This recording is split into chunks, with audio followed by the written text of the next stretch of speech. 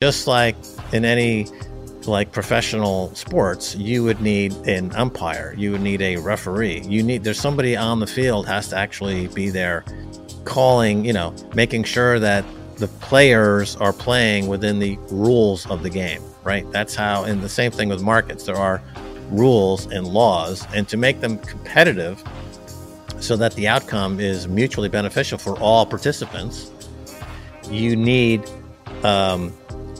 regulation. Everything is regulated. Now, the thing about Bitcoin is that it is self-regulating, and it is perfectly regulated within itself. It's inert within itself. That's what gives it the aesthetic beauty. What's up, Sats fans, and welcome to another episode of Swan Signal. I am your host, Sam Callahan, lead analyst at Swamp Bitcoin. If you care about your financial future, you need to check out a couple of our offerings, including Swan IRA and Swan Private. Swan Private is our white glove concierge service where you get a trusted partner on your Bitcoin journey. We offer all kinds of education and research projects, as well as exclusive events to our Swan Private customers. Check it out today at swan.com/private. Also, Swan IRA. Swan IRA is the best way to gain exposure to real Bitcoin in a tax-advantaged account, like a traditional IRA, a Roth IRA, or rolling over your 401k. So if that interests you, check it out at swan.com/IRA today. We got a guest that needs no introduction. He is a Bitcoin OG, Mr. Max Keiser. He's been telling people to buy Bitcoin on live television since it was $1. Fast forward to today with Bitcoin hovering around 30,000. Max has seen it all. And so we are very pleased to have him on the show. Max, welcome back. Yeah, great to be back. Great to be back. Max and Stacy have been at this for a long time. We're OGs. Yeah, I'd say you are the definition of an OG, my friend. You're the host of the Orange Pill podcast. I'd been listening to you guys for years. And now you're doing all sorts of wonderful stuff down in El Salvador, which we'll definitely get into. I wanted to kind of touch on what you just said, though, because one thing that I've noticed is, people tend to advocate for Bitcoin and get popular in the space through their educational efforts, but they kind of drop off after a few years. But there has been a couple constants, and that's you and Stacy. And so what keeps you going? Because you've seen ups and downs and Bitcoin through all of the developments that have occurred over the years. And you've been this one constant force, always advocating for Bitcoin. So what keeps you going, Max? Well, I think it's the just the aesthetic of the Bitcoin protocol. It's so beautiful. It's like being trapped in a room with the greatest artwork ever, like being in the Sistine Chapel. I can't imagine ever tiring from seeing the Sistine Chapel if I was there just staring at it, or great architecture, or we're always attracted to great architecture, and we live in cities where there's always great architecture or something great happening. So it's just the greatness of the protocol is really inspiring, and so it keeps us coming back for more. I think it never grows old. Really, it's a beautiful piece of architecture. Yeah, but some people seem to not fully understand or appreciate Bitcoin. And I think one of those people could be Coinbase CEO Brian Armstrong. And I wanted to touch on this to kind of start off because he recently was in the news saying that the SEC is telling him to delist all these other cryptocurrencies except Bitcoin. And he was just quoted as saying that would essentially mean the end of the crypto industry in the U.S. So what's your response to Brian Armstrong? Right. Well, there's always been a few schools in Bitcoin, right? And Brian Armstrong would fall into the category of, let's say, Silicon Valley startup who sees Bitcoin as a means to an end, and that is to do some venture capital, to go public, to make a lot of money.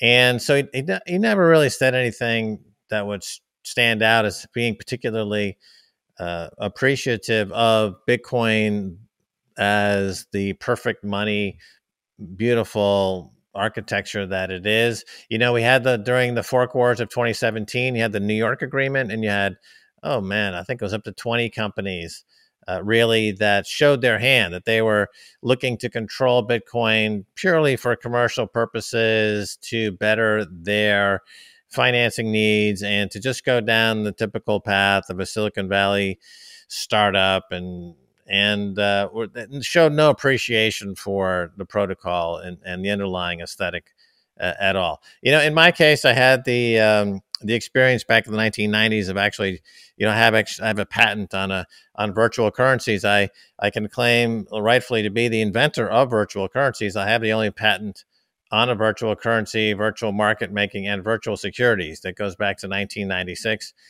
And that was born out of my experience on Wall Street in the 1980s. And what attracted me to Wall Street in the 1980s, aside from the obvious remuneration possibilities, was just I loved the mechanics of it and the market making in particular, and price discovery. Price discovery is a topic that I can talk endlessly about. And with Bitcoin, it's kind of the end of price discovery because everything will be priced in Bitcoin eventually. Everything goes to zero against Bitcoin. And so for someone like myself who's been following this for 40 years, finance, markets, technology, Bitcoin is the holy grail. It's the end all. I would say that my compatriot in all of this would be Michael Saylor, who really, when you hear Michael Saylor talk, he talks about the aesthetics of Bitcoin, the beauty of Bitcoin, and he speaks about it in a way that I think carries the torch from the Max and Stacy from 2011. He started buying it, I guess, when it was 10,000 or 12,000 or so in the 2020 era. So we were there from 2011 to 2020. I think he's kind of carried the torch from 2020 in a lot of ways, and introduced Bitcoin to massive pools of capital. I'm surprised that more companies haven't followed his lead, given the outbreak in inflation that we've had, exactly as he predicted it. The melting ice cube, as he called it at that time, is exactly what happened. And I'm surprised more companies. Although I guess we could say now we are in an era where BlackRock and these other major institutions are now finally looking at Bitcoin. So his work on the institutional level, I guess, is bearing fruit now, 3 years later. And I see in the Middle East, they're starting to recognize Bitcoin. And so that's a huge pool of capital. I think all that oil money, when it finds its way into Bitcoin, will be a huge catalyst for higher prices. It's a natural way for the oil industry to diversify their portfolio and to because Bitcoin essentially is energy, and I think energy eventually gets priced in Bitcoin, and there's a marriage between these two in a big way. So I think that's the kind of the answer. Is I've always been fascinated by price discovery in markets and kind of the architecture of markets and how markets work under the hood. And Bitcoin is just such a it's a pristine, perfect money, and I think it's something that humans have been searching for since forever. And now we're seeing it change society on really a fundamental level with the introduction of Bitcoin. It's a lot of people are freaking out because of it, because it destroys the status quo. And a lot of people who were kind of waiting for it to come along, who had the faith, that humanity could be saved, they see Bitcoin in those terms. So you have this split going on, which is very exciting. And so it just continues on and on. How could you not be interested in it? How could you? I think the people who were into it earlier and walked away just never got it from the beginning. So like let's say a Roger Ver, for example, who was early, came in at about the same time as we did. He just, I don't think he ever really got it on that level. He just kind of saw it as a means to an end and did other projects. And I think that's true for a lot of people. There's very few, there are a few that really have been in it for this long and kind of see it in those terms. And every day there's more coming in. So certainly with El Salvador, we've had a chance to orange pill a nation, and we've been on the ground for almost 2 years. The president is completely on board. He was tweeting about Bitcoin years ago, and he completely gets it. And so it's having a huge impact on El Salvador in a big way. Yeah, well, we'll certainly touch on El Salvador later in the show because I want to hear all about it. But I also am curious to hear about you used to work on Wall Street. And you're just starting to see now these prominent Wall Street individuals start to understand Bitcoin, or at least start to publicly change their tune around Bitcoin. Do you see those developments as like everything's good for Bitcoin, or do you kind of want them to kind of hold off so that individuals have more time to stack sats? Do you think there's any perceived threats around these big banks starting to get involved with Bitcoin? Like, how do you kind of view these developments? Well, it was inevitable, of course, that Wall Street would get into Bitcoin. And, my background is mostly in Wall Street. So my introduction to Bitcoin and the way I saw Bitcoin from the beginning was from that perspective. So I wasn't coming to it necessarily from the technological front, and I wasn't to it necessarily from the philosophical angle. I saw it. And my first question back in 2011 was, is this an asset class? Because if it is an asset class, if it's a new asset class, then the potential is enormous, because there's 100 trillion, $200 trillion worth of investable assets around the world, and they're very competitive with each other. The hedge fund industry, the private equity industry, they're extraordinarily competitive, and they're all looking to, get the edge on the other guy in the industry. And if Bitcoin enters that arena as an asset class, and you have hedge funds starting to outperform based on their Bitcoin position, you're going to have this huge groundswell of capital moving into Bitcoin. And I think that's the stage we're at now. So when a BlackRock or some of these other big funds, Paul Tudor Jones was, I think, probably the first hedge fund to mention Bitcoin in a big way. And so when it becomes recognized as an asset class, and if you listen to Larry Fink and these people on Wall Street, they, the phrase that they use will be, well, we see it as an asset class. So that's like a green light that says, we, once it's categorized as an asset class, we have nothing to do except position ourselves in this asset class. Either we're going to be a small position or a big position, but we cannot ignore it. We cannot not have a position. And so even 1% of that multi-$100 trillion funds available, moves the needle on Bitcoin. It moves it up considerably. So if you get into the 5 to 10% range, and then you start to see it really race ahead to those very, very 7-figure type predictions that people have been making, including myself, for years, because it is an asset class. Now, on the flip side, you have what we saw in the gold market, which is that the ability to control price discovery and manipulate prices is real through the derivatives market. So the price of gold has been lagging inflation for 20 years because the governments around the world don't like gold making their fiat money look bad. So they make it easy for huge funds to manipulate the price of gold and to scalp and to continuously skim profits off gold, which is what they do almost every day. You can watch it and see it. It's pretty clear. And they are very good at keeping the price of gold and silver down. There are something like, for every ounce of silver, there's probably 50 ounces worth of derivatives floating in the various exchanges around the world that are used to keep the price of silver down, because governments don't want gold to race ahead and to draw capital out of their fiat money scam into gold. With Bitcoin, we have the ability to pull our private keys, which is not really available in gold. Technically, people can take delivery of gold on these exchanges, but there's never been an organized attempt to do so. We tried to do it a few years ago with Crash JP Morgan Buy Silver, because after the 2008 financial crisis, when JP Morgan ended up buying Bear Stearns effectively for nothing, they inherited this huge multi-million short silver position that Bear Stearns was managing at the behest, presumably, of the government. The government likes to stay involved. And so I did some calculations, and it became clear that if this short position wasn't covered, and the price of silver got to $60 or $70 an ounce, it would bankrupt JP Morgan. Hmm. So we started this crash JP Morgan buy silver campaign, and we got the price from 15 up to 50, which was the old Wow. uh, a the bunker, the Hunt brothers. The Hunt brothers Yeah, got yeah. a Back in price the up to '80s.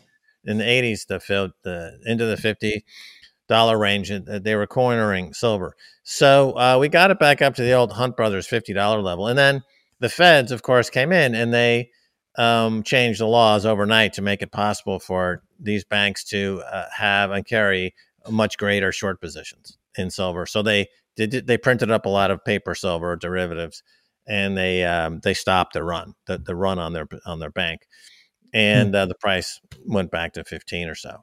So we've seen that it is possible to force capitulation in the silver market.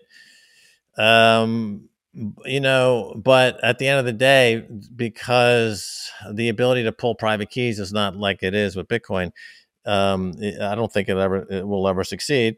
Whereas with Bitcoin, you can pull your private keys, and that is what the late great, I shouldn't say late, but the former Bitcoin superstar Trace Mayer started a campaign that on January 3rd of every year, people would pull their keys off exchanges as a way to maintain integrity and to prevent these derivatives bubbles from building up to excessive price manipulating levels.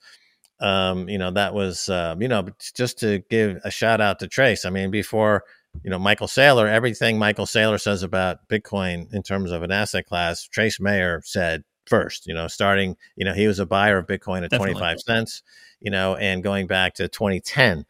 Right. And then but he's another example of somebody who disappeared.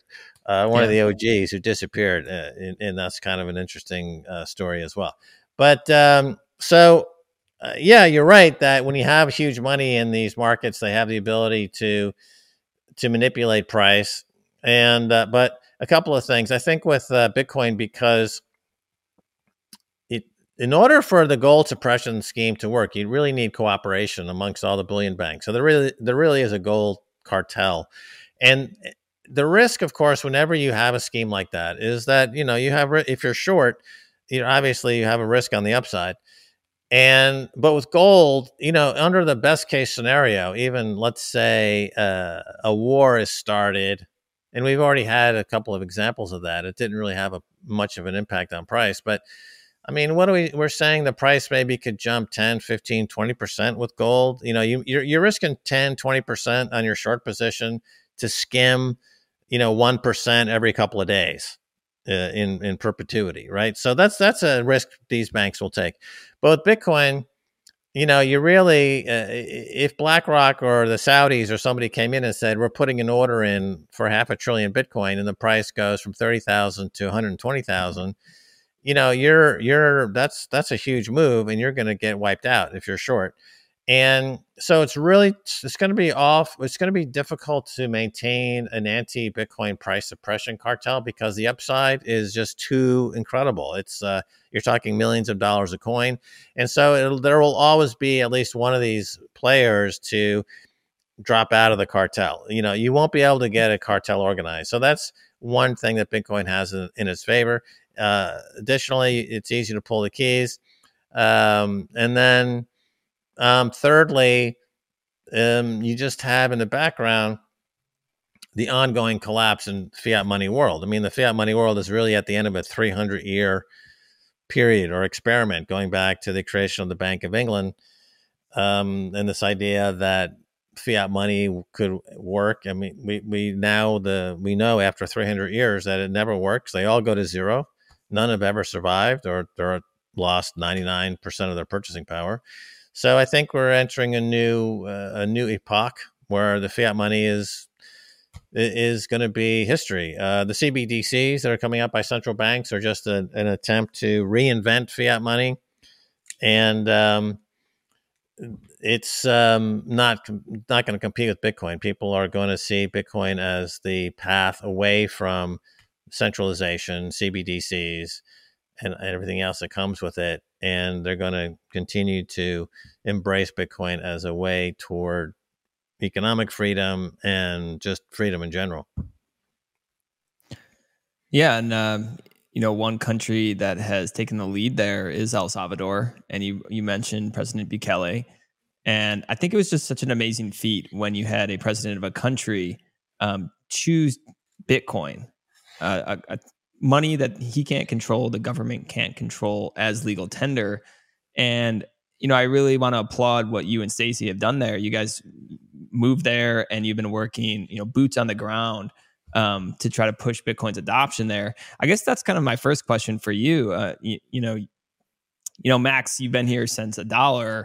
I can assume that maybe you don't need to do this for financial reasons, but you and Stacey are in El Salvador pushing adoption. Why was it so important for you to go there? And why did you want to be a part of the movement to help them kind of adopt Bitcoin? Well, it was always going to be the case that like a country would make Bitcoin legal tender. I remember we had Tour de Meester on Keiser Report 5 or 6 years ago, and we were debating, what country would be the first to make Bitcoin legal tender. And Tour said, well, it's going to be a small country. It's going to be a country looking to escape maybe the dollar hegemony, et cetera. But El Salvador was not one of the countries we guessed. But the idea is that definitely at some point a country would make Bitcoin legal tender. So El Salvador was that country. And so Max and Stacey went there, and we met with the president. And it was obvious that he was completely orange-pilled and understood Bitcoin at the deepest level. And so this would be, the Bitcoin citadel. This would be a country now is going to be recreated from scratch, because remember, El Salvador had been through 50 years of hell, civil war, and then the gang wars, and the country's being rebuilt really from scratch, and it would be built on Bitcoin as legal tender. So couldn't imagine a more exciting project to be a part of.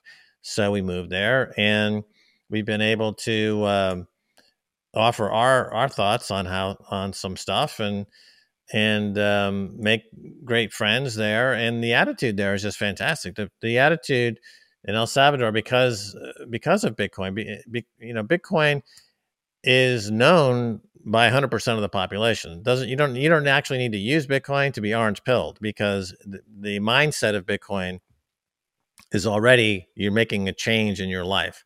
And then you have 5, 10, 15, 20% of the population actually using it, and the adoption rate is increasing, et cetera.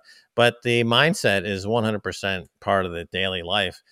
And the optimism that comes with having unconfiscatable wealth that you can aspire to make better in your life, to accumulate property, to have property, unconfiscatable property for you and your family. It has a tremendous impact, and you can feel it wherever you travel throughout the country. There's just an optimism there, and which you don't really have elsewhere. I mean, in the U.S., I think by contrast, the mood seems to be a bit down, a bit of a downer. People are less optimistic because there just seems to be very not much of a focus on what the country should be doing right now. It seems a bit lost. But you don't find that in El Salvador. El Salvador is very focused, and people are just in a great place. Yeah, and this is just permeates throughout life there. It's been like 2 years since El Salvador made Bitcoin legal tender. When they first did it, the IMF came out and they said, this is really irresponsible. They were worried that this would bring El Salvador down. The bonds started to trade lower into distressed territory. You recently called the IMF the original shitcoin, which I think is amazing. And, I've looked into the IMF a lot.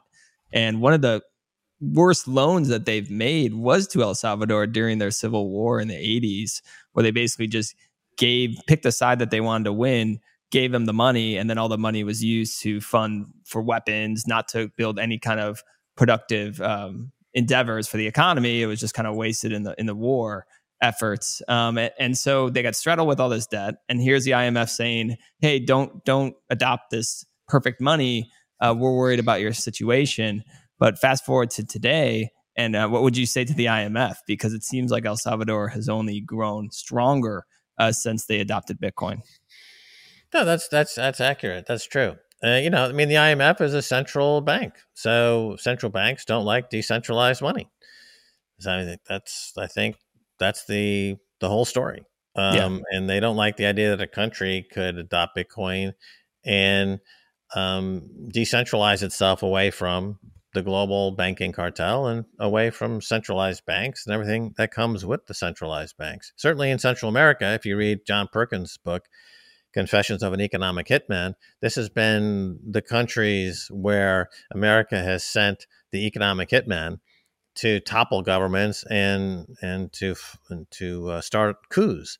There's been like 50 coups, many of them sponsored by the U.S. in this area over the years. And the U.S. has always treated Central America as quote unquote their backyard. They don't really see it as independent. They think it's somehow an appendage to the U.S. in some way that they have just total control over. If you look at the history of, let's say, the Ford Motor Company or other corporations, and certainly what became Chiquita bananas, originally not U.S. fruit, but I'll think of the name in a second. But anyway, the banana cartel was, of course, exploiting the Central American countries in a quite damaging way for years and years. And this is hard to break up, right? The IMF would prefer that it had a client state and an easy mark to sell their dodgy loans to, but Bitcoin is rewriting the history books, and with decentralized money and obviating the need for central banks. I mean, central banks, as I was saying before, they're coming to the end of a 300-year period, a cycle. There's no point in having a central bank. And so now that I think they're going to become extinct, and the region is not benefiting greatly from El Salvador taking on Bitcoin. And so the IMF is just becoming irrelevant, really. Yeah, I tend to agree, and I think that El Salvador is proving to be a great case study for other countries to look at. I mean, when you look at things, I saw you tweet something about how, in terms of Central America and the Caribbean, it has the fastest growth rate in terms of the fintech industry there, like up 25%, and El Salvador is leading the way. And so you guys, Stacy and you and actually Jimmy Song, helped kind of develop a course for the locals there to help them teach him how to develop on the Bitcoin protocol. And you guys just had your first graduating class, I believe. So can you talk a little bit about that program and why you guys decided to start that? Yeah, absolutely. So it was about a year ago or so. Jimmy Song came to El Salvador to teach a class in his book, Programming Bitcoin. And this was really, Stacy identified the need to educate local developers and programmers in El Salvador, because to kind of grow your own homegrown talent. And so this little pilot program with Jimmy went really, really well.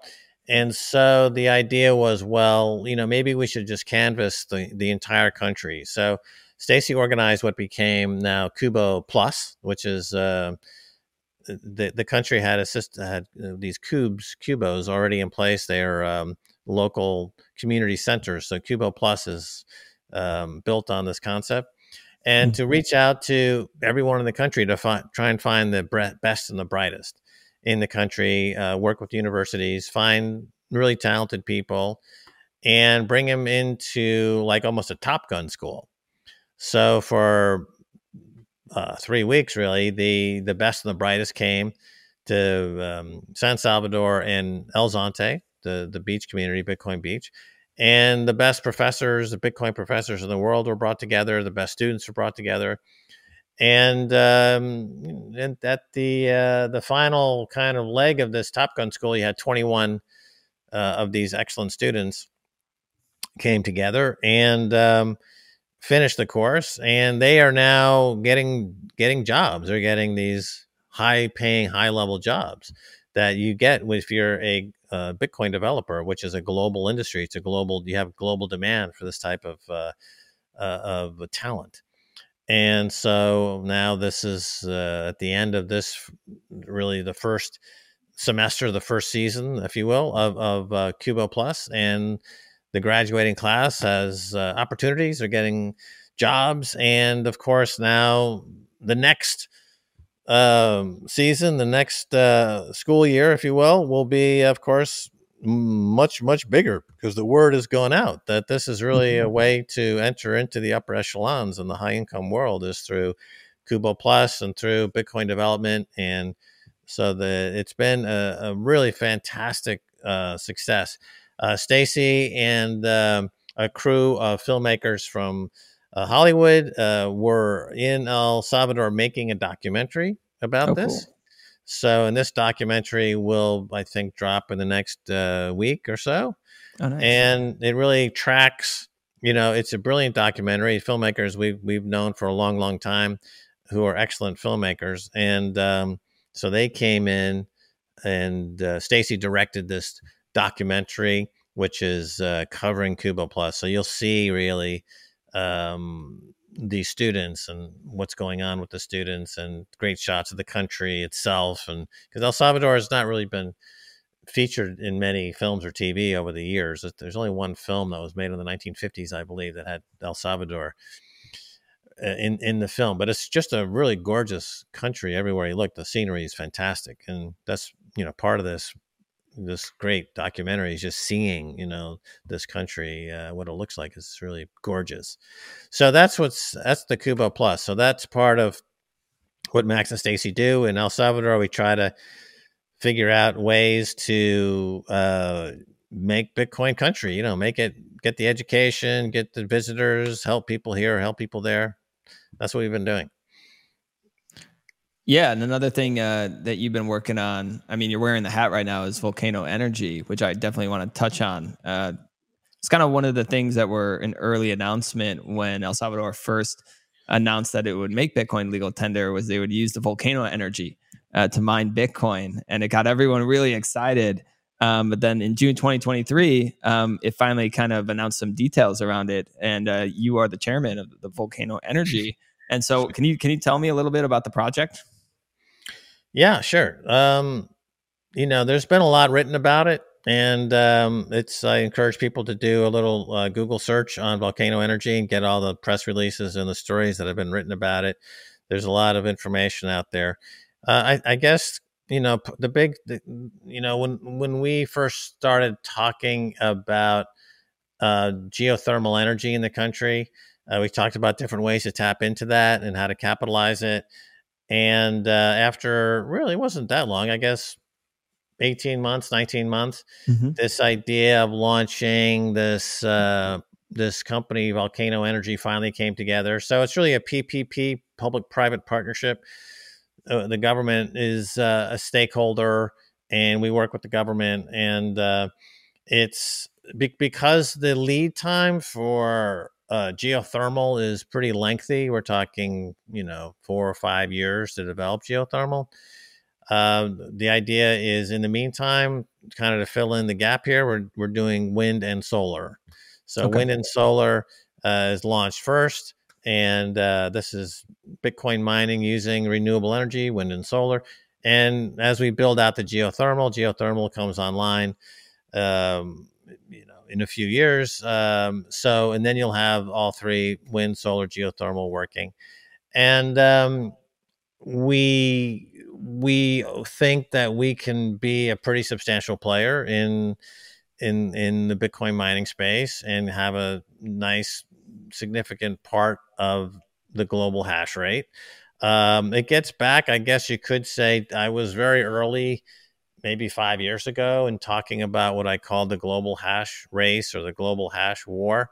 Yeah. People were saying that, oh, what if this country bans Bitcoin? What if this, what it's going to get banned? And at that time, I said, and this was going back 5 years or more, I said the more likely scenario is that countries will start to competitively mine Bitcoin because they'll recognize it as the hardest money ever.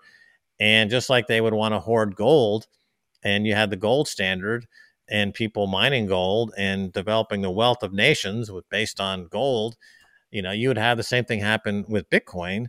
And so now this is exactly what we're seeing. So El Salvador at the moment, I would say, is winning the global hash race because, this is really the only country that's actively making it policy that we want to mine and we want Bitcoin on our balance sheet. And that's how this all got going. It's very strategic. The President Bukele recognized this early on, and he sees that this is the future. So we raised $1 billion for the project, and 250 million has been deployed already. So we're on the ground right now, and it's happening. So our ambition is to win the global hash race. We want the most Bitcoin. We want the biggest Bitcoin position. We want the cheapest mining. We want the best miner. This is the future, and I think we want to be number one. We want to be absolutely at the top of the pyramid on this. Yeah, it's been interesting to watch how the game theory kind of plays out. Yeah. And El Salvador is definitely taking the lead there. And everyone else seems to still asleep at the wheel. And you brought up how like people just feel more hopeful there, which I think is really interesting to think about in contrast to developed nations with dealing with all this inflation right now. And you have the central banks just kind of doubling down. I mean, the governments just continue to print. I mean, we're running still $1 trillion deficits with inflation raging right now. And so when you look at kind of the state of fiat, I mean, are you one of those believers that think that this is going to take decades and decades and decades to collapse?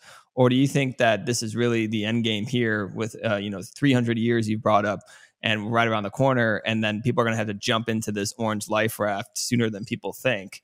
I mean, you've brought out price targets of $220,000 before. What are your thoughts around that? Because it seems like things are shaky, but there's other people that are like, hey, this is going to take, decades and decades and decades to play out. Right. Well, it's a global fiat money game, and you see different countries, their fiat money regimes are collapsing in real time, right? Argentina, in these countries like this, or Lebanon recently had a complete collapse, or central bank collapsed, and inflation is definitely an indication that your fiat money regime is in dire straits, and inflation is breaking out in a big way. It's not going to return to where it was before this latest inflation breakout. And inflation and the collapse of fiat money is here now. People are feeling it right now. And the quality of life all over the world is being impacted by it, and it's being impacted in the US. People can't buy a home, people can't afford food. Price of oil and energy is now starting to ramp back up again. So it's playing out right now, and there's nothing that can be done to stop this inflation. There's the economy is completely out of control, right? So even the interest on the debt in the U.S. is now over $1 trillion. So I think it's the biggest line item on the budget, bigger than the military. So there's what we were told for decades was, trickle down economics or what have you. They're going to grow the economy, and the increased tax revenues, we're going to pay down our debt. That was the theory for years. That they're going to stimulate aggregate demand, and it's going to cause GDP growth, which will increase tax revenues, and we're going to pay down our debt. Well, that never, ever, ever happened, and predictably never happened. It was just about printing more money and a lot of malinvestment, that is to say, thieving going on. and the capital disappearing, trillions of dollars just going into a global black hole controlled by the big four accounting firms, this floating casino that never pays taxes, which is now over $30 trillion in big, right?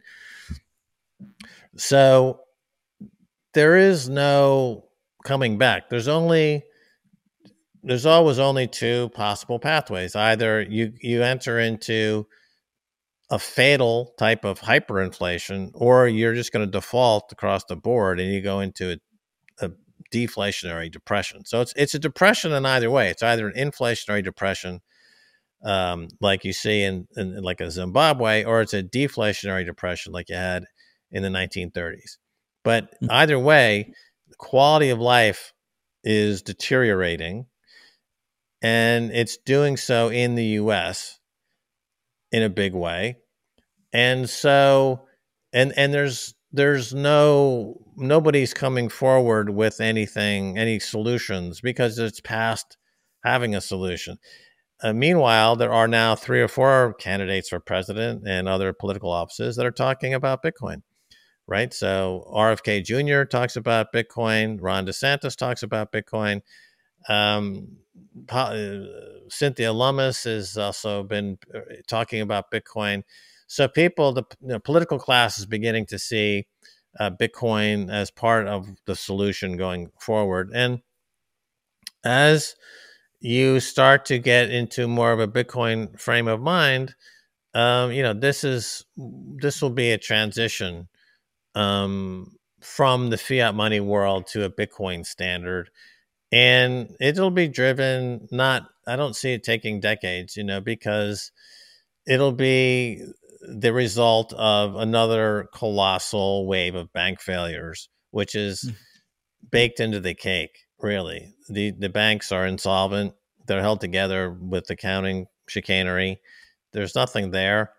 The central banks are completely devoid of any assets whatsoever. They're leveraged worse than Enron. I think the Federal Reserve is leveraged 90-1 or something like that. It's completely the Bank of Japan, which is really the linchpin central bank in the world. If you want to know really, and you want to follow the global central bank kind of scene, you would follow the Bank of Japan, because they've always been the funding currency for many decades now, where other central banks would borrow from the Bank of Japan and invest in higher yielding currencies in what's called the carry trade, and to try to extract another 20 or 30 basis points.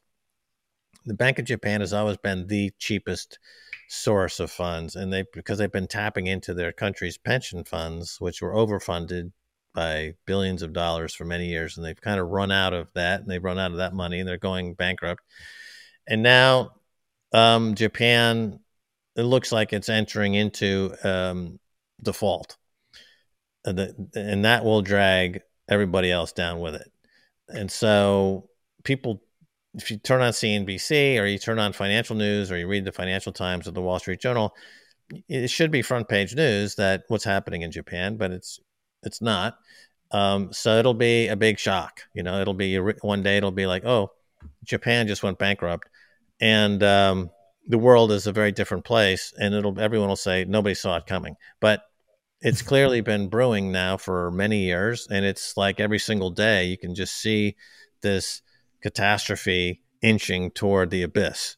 And we're at the zero line, and I think we're talking months away. Wow. Yeah, I mean, your story is really interesting to me, because you worked in Wall Street, and I just think of like a young Max Keiser, and you're learning how the sausage is made. And why do you think you kind of called bullshit on this thing and felt compelled to start speaking publicly about this stuff? I mean, back around 2010, it was like you and, I mean, honestly, Peter Schiff was out there kind of talking about kind of the follies of Wall Street and central banking. But he doesn't get Bitcoin, but you kind of connected these dots. And why do you think you were able to see it? And do you think other people at Wall Street see it, but they just don't say anything because their paychecks depend on it? Or, why did you feel the need to start publicly decrying some of the nefarious activities that have been occurring at central banks and Wall Street. And it goes back really to Max and Stacy. You know, when we met in 2003, and after a couple of years, you know, Stacy had a background in television and film production and story editing and almost script doctoring, if you will. She's able to edit and doctor scripts in at a very very high level. And I had always been doing both finance and media to some degree. I had done, people, as I've said, I did stand up comedy when I was younger, and I've done a lot of television. So we started to do content.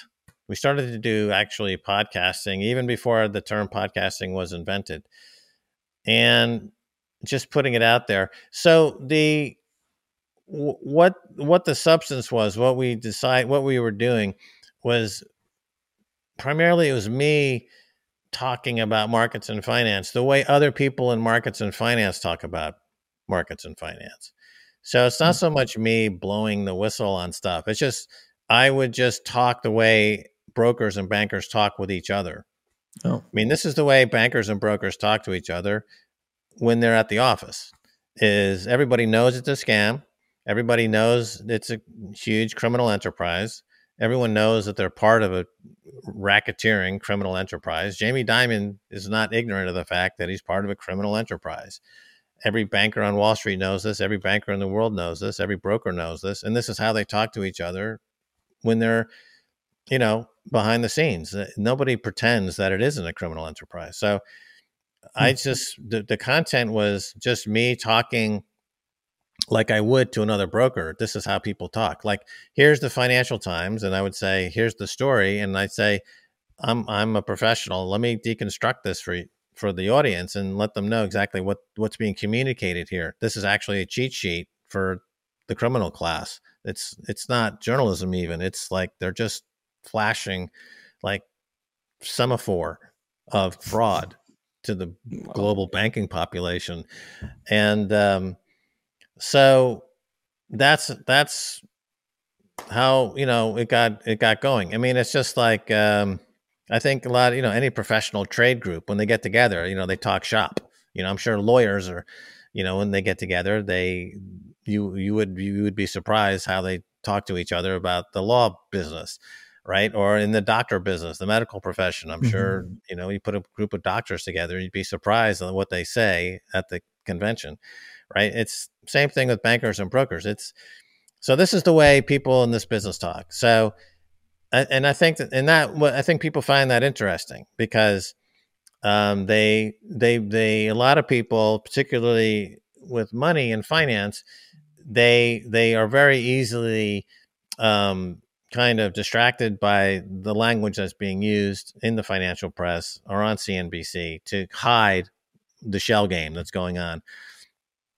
And so that's why people find it interesting. So it was kind of a continuation of just what I've been doing, and people really kind of appreciate that. So like the character, then a lot of films came out that were in this genre.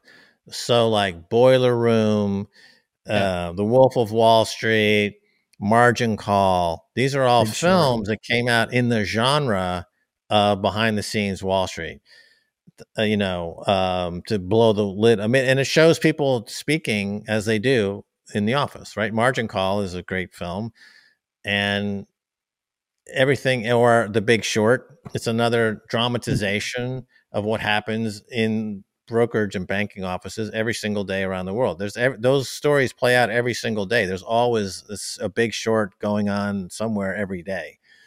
And these things are not, this is the grist of the business. It's, the so-called efficient market theory doesn't exist. It's just a bunch of guys in a Bloomberg machines manipulating prices better than the other guy at their Bloomberg machine manipulating prices. That's the entire world of finance. There is no price discovery. To get back to my favorite topic of price discovery, all prices are fraudulent at this point in the game because they're not based on supply and demand. They're based on technologically the ability to move prices in the direction you want it to move to hit targets that trigger other events. That's what's being done. There's no supply and demand in any market at all, anywhere. So And that's why it's so confusing. That's why the economy is so messed up. That's why people are so at a loss to describe why things can be so messed up. It's because actually everything on any market anywhere is mispriced. If you look at the shitcoin market, which is like 25,000 shitcoins, it's actually a mirror of everything else. It's like the shitcoin market is actually the market. That's the way everything is. It's completely mispriced nonsense. And the shitcoiners didn't invent market manipulation. They're just mimicking what the system already was. And it's interesting for me, who's been in the business for over 40 years, to see how the regulators have responded to it, particularly Gary Gensler over at the SEC, and this growing awareness about what's really going on with these shitcoins, and how the shitcoiners have been able to play dodge, hide and seek with regulators for so many years. And the regulators are very slow to act. And so the more sophisticated shitcoin scams are aware of that. And the way that they constructed themselves was to purposefully avoid the regulatory scrutiny. I'm not going to name any of them because I don't want your timeline to be filled with a bunch of bots who work for these shitcoiners. So I won't name any of them. But we know the most egregious of them, and they're designed to be regulatory obfuscating the playing field, and so to see the regulators, he's finally kind of wake up to what's going on, and a lot of people say, if I can jump in here into my own conversation, let me jump into my own mind. So. Why would I have anything to say positive about the regulators? This is a theme that you'll see. People say, why are you saying anything about the regulators in any positive way? And the fact is that markets without regulation don't function at all. There's no such thing as a narco-capitalism. There is no such thing as markets are just self-regulating and take care of themselves, and everybody goes happily down to the invisible hand school of perfection, and that's false. Just like in any professional sports, you would need an umpire, you would need a referee, there's somebody on the field has to actually be there calling, making sure that the players are playing within the rules of the game, right? That's how, and the same thing with markets, there are rules and laws, and to make them competitive so that the outcome is mutually beneficial for all participants, you need regulation. Everything is regulated. Now, the thing about Bitcoin is that it is self-regulating, and it is perfectly regulated within itself. It's inert within itself. That's what gives it the aesthetic beauty. That's why it's artistic. When you look at the Sistine Chapel, it's self-referentially perfect or beautiful or aesthetically pleasing because it obeys the laws of art or architecture or vision or perception, or it obeys certain laws of innate to human beings in terms of what we consider to be art versus schlock, right? There's a difference. And so with Bitcoin, all of that is self-contained. And so that's why regulators can't touch it and won't touch it, is because it already has achieved escape velocity and it's already perfect and referentially to itself. And it's going to continue on its path, on its vector, with or without humans. We need Bitcoin. Bitcoin doesn't need us. And it's going to continue going. Even if humans became extinct, there would still be blocks would still be coming for It'll be the forever. AI money. You're right. At that point. I mean, it would just be. It's up to us whether we want to survive or not. I mean, this is a chance for humans to make it past what would appear to be a severe existential crisis in our species at the moment. But I'm not going to digress on that at the moment. So, nevertheless, with price discovery and markets, they're all busted. They're all because everything became financialized. Since the 1980s, you had really Reagan Thatcher. So Reagan came in, and he had a guy named Mike Deaver, who was his chief of staff, or very highly placed in the White House, who was formerly with Merrill Lynch. He could have been the CEO of Merrill Lynch, or he was a very highly placed Wall Street guy, Mike Deaver. So he got Reagan to introduce wide-scale deregulation across the financial industry. And it started to chip away at the reforms of the Securities Act of 33 and 34, which were put in after the crash of 29. So in the 1980s, and it culminated with the dissolving of the Glass-Steagall when Citigroup bought Travelers. And then they retroactively, just got rid of Glass-Steagall. And when they did the deal, they violated the law, the Glass-Steagall law, clear violation. So they retroactively went and they got rid of the law in the past so that deal could continue through. And that was really the rise also of, guys like Jamie Dimon. You have, that was the beginning of getting rid of all the regulations. The Commodity Futures Modernization Act under Clinton was a catastrophic repudiation of the idea that markets should have any regulation whatsoever, or that we learned anything from the 29 crash.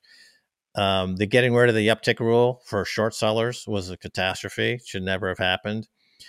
And you just go down the list. Every couple of weeks, they get rid of another plank, another piece of the regulatory framework that holds markets together. And in its place come things like high frequency trading, which is outright fraud. It's just like siphoning gas out of your neighbor's gas tank and saying you're making a market in gas. No, you're just stealing gas. Okay, if you put a co-located server next to the New York Stock Exchange and just steal money, that's not making a market. You're just stealing money. The regulators have finally, after 15, 20 years now, stepped in and said, you know what, this is actually stealing. We think we're going to clamp down on this. So anyway, regulators are now in the so-called crypto space, and they're weighing in with their thoughts on Bitcoin, et cetera.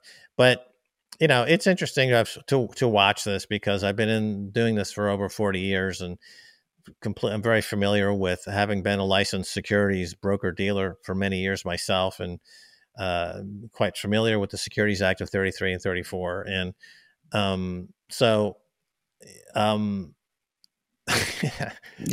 any of the cases that are before the SEC now, the SEC will win. Let me make that prediction, because the SEC is a protection racket for Wall Street banks who don't want the competition.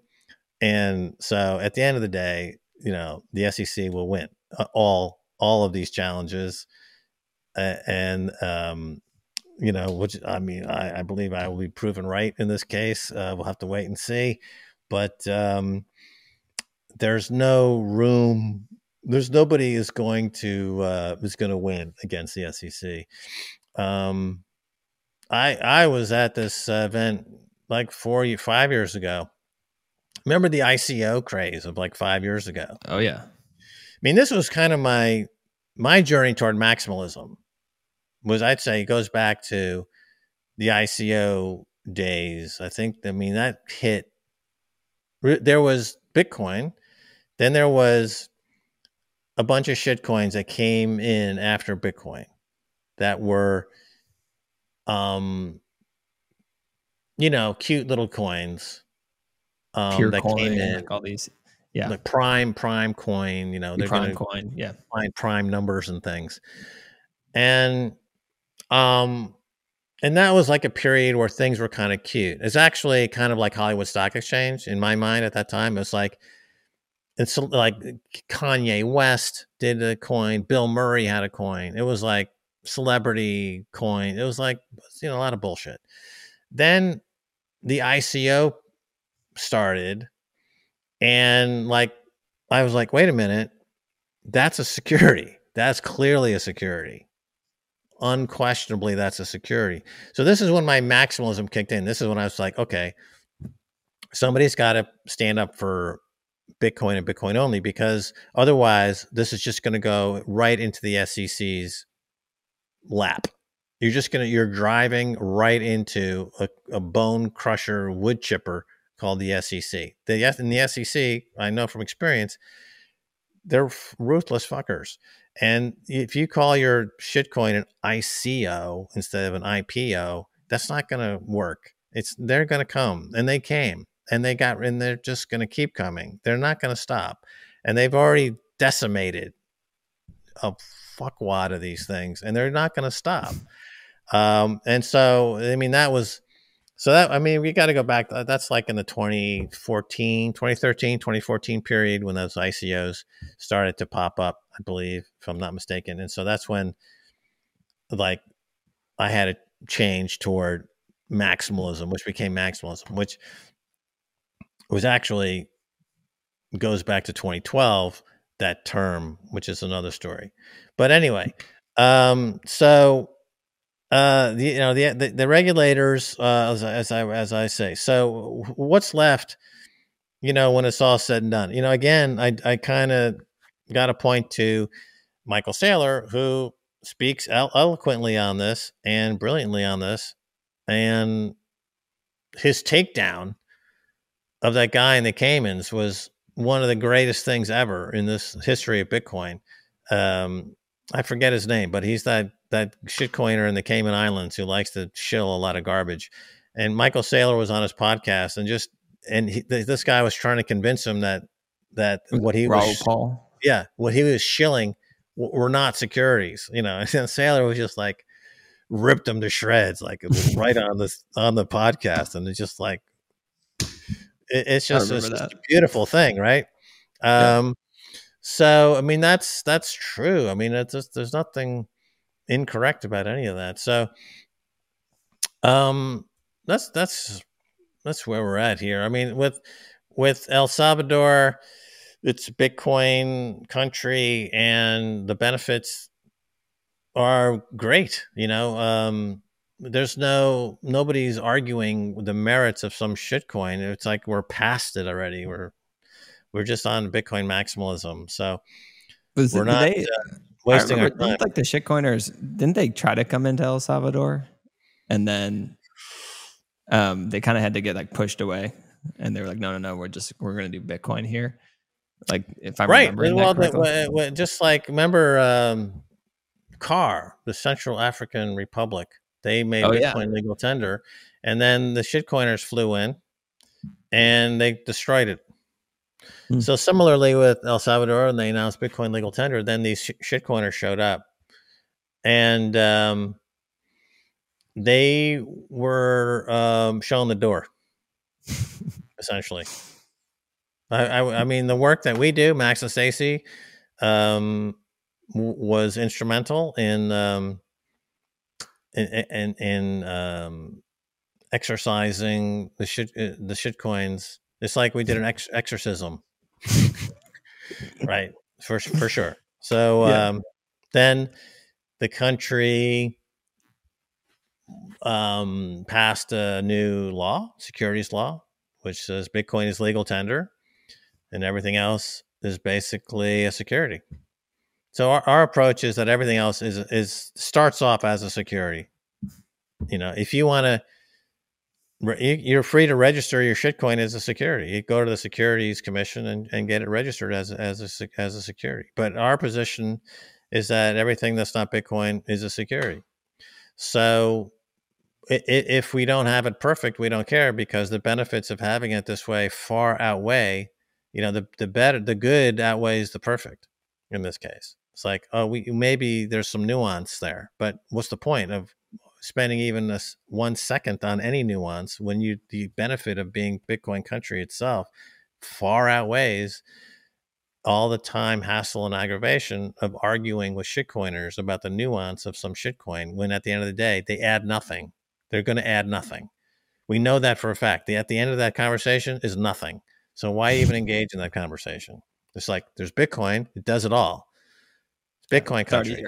It's here. It's like that's our position, and here's the law, right? So if you want to argue, go down, get a lawyer and discuss it in the appropriate venue. But they're not having this conversation.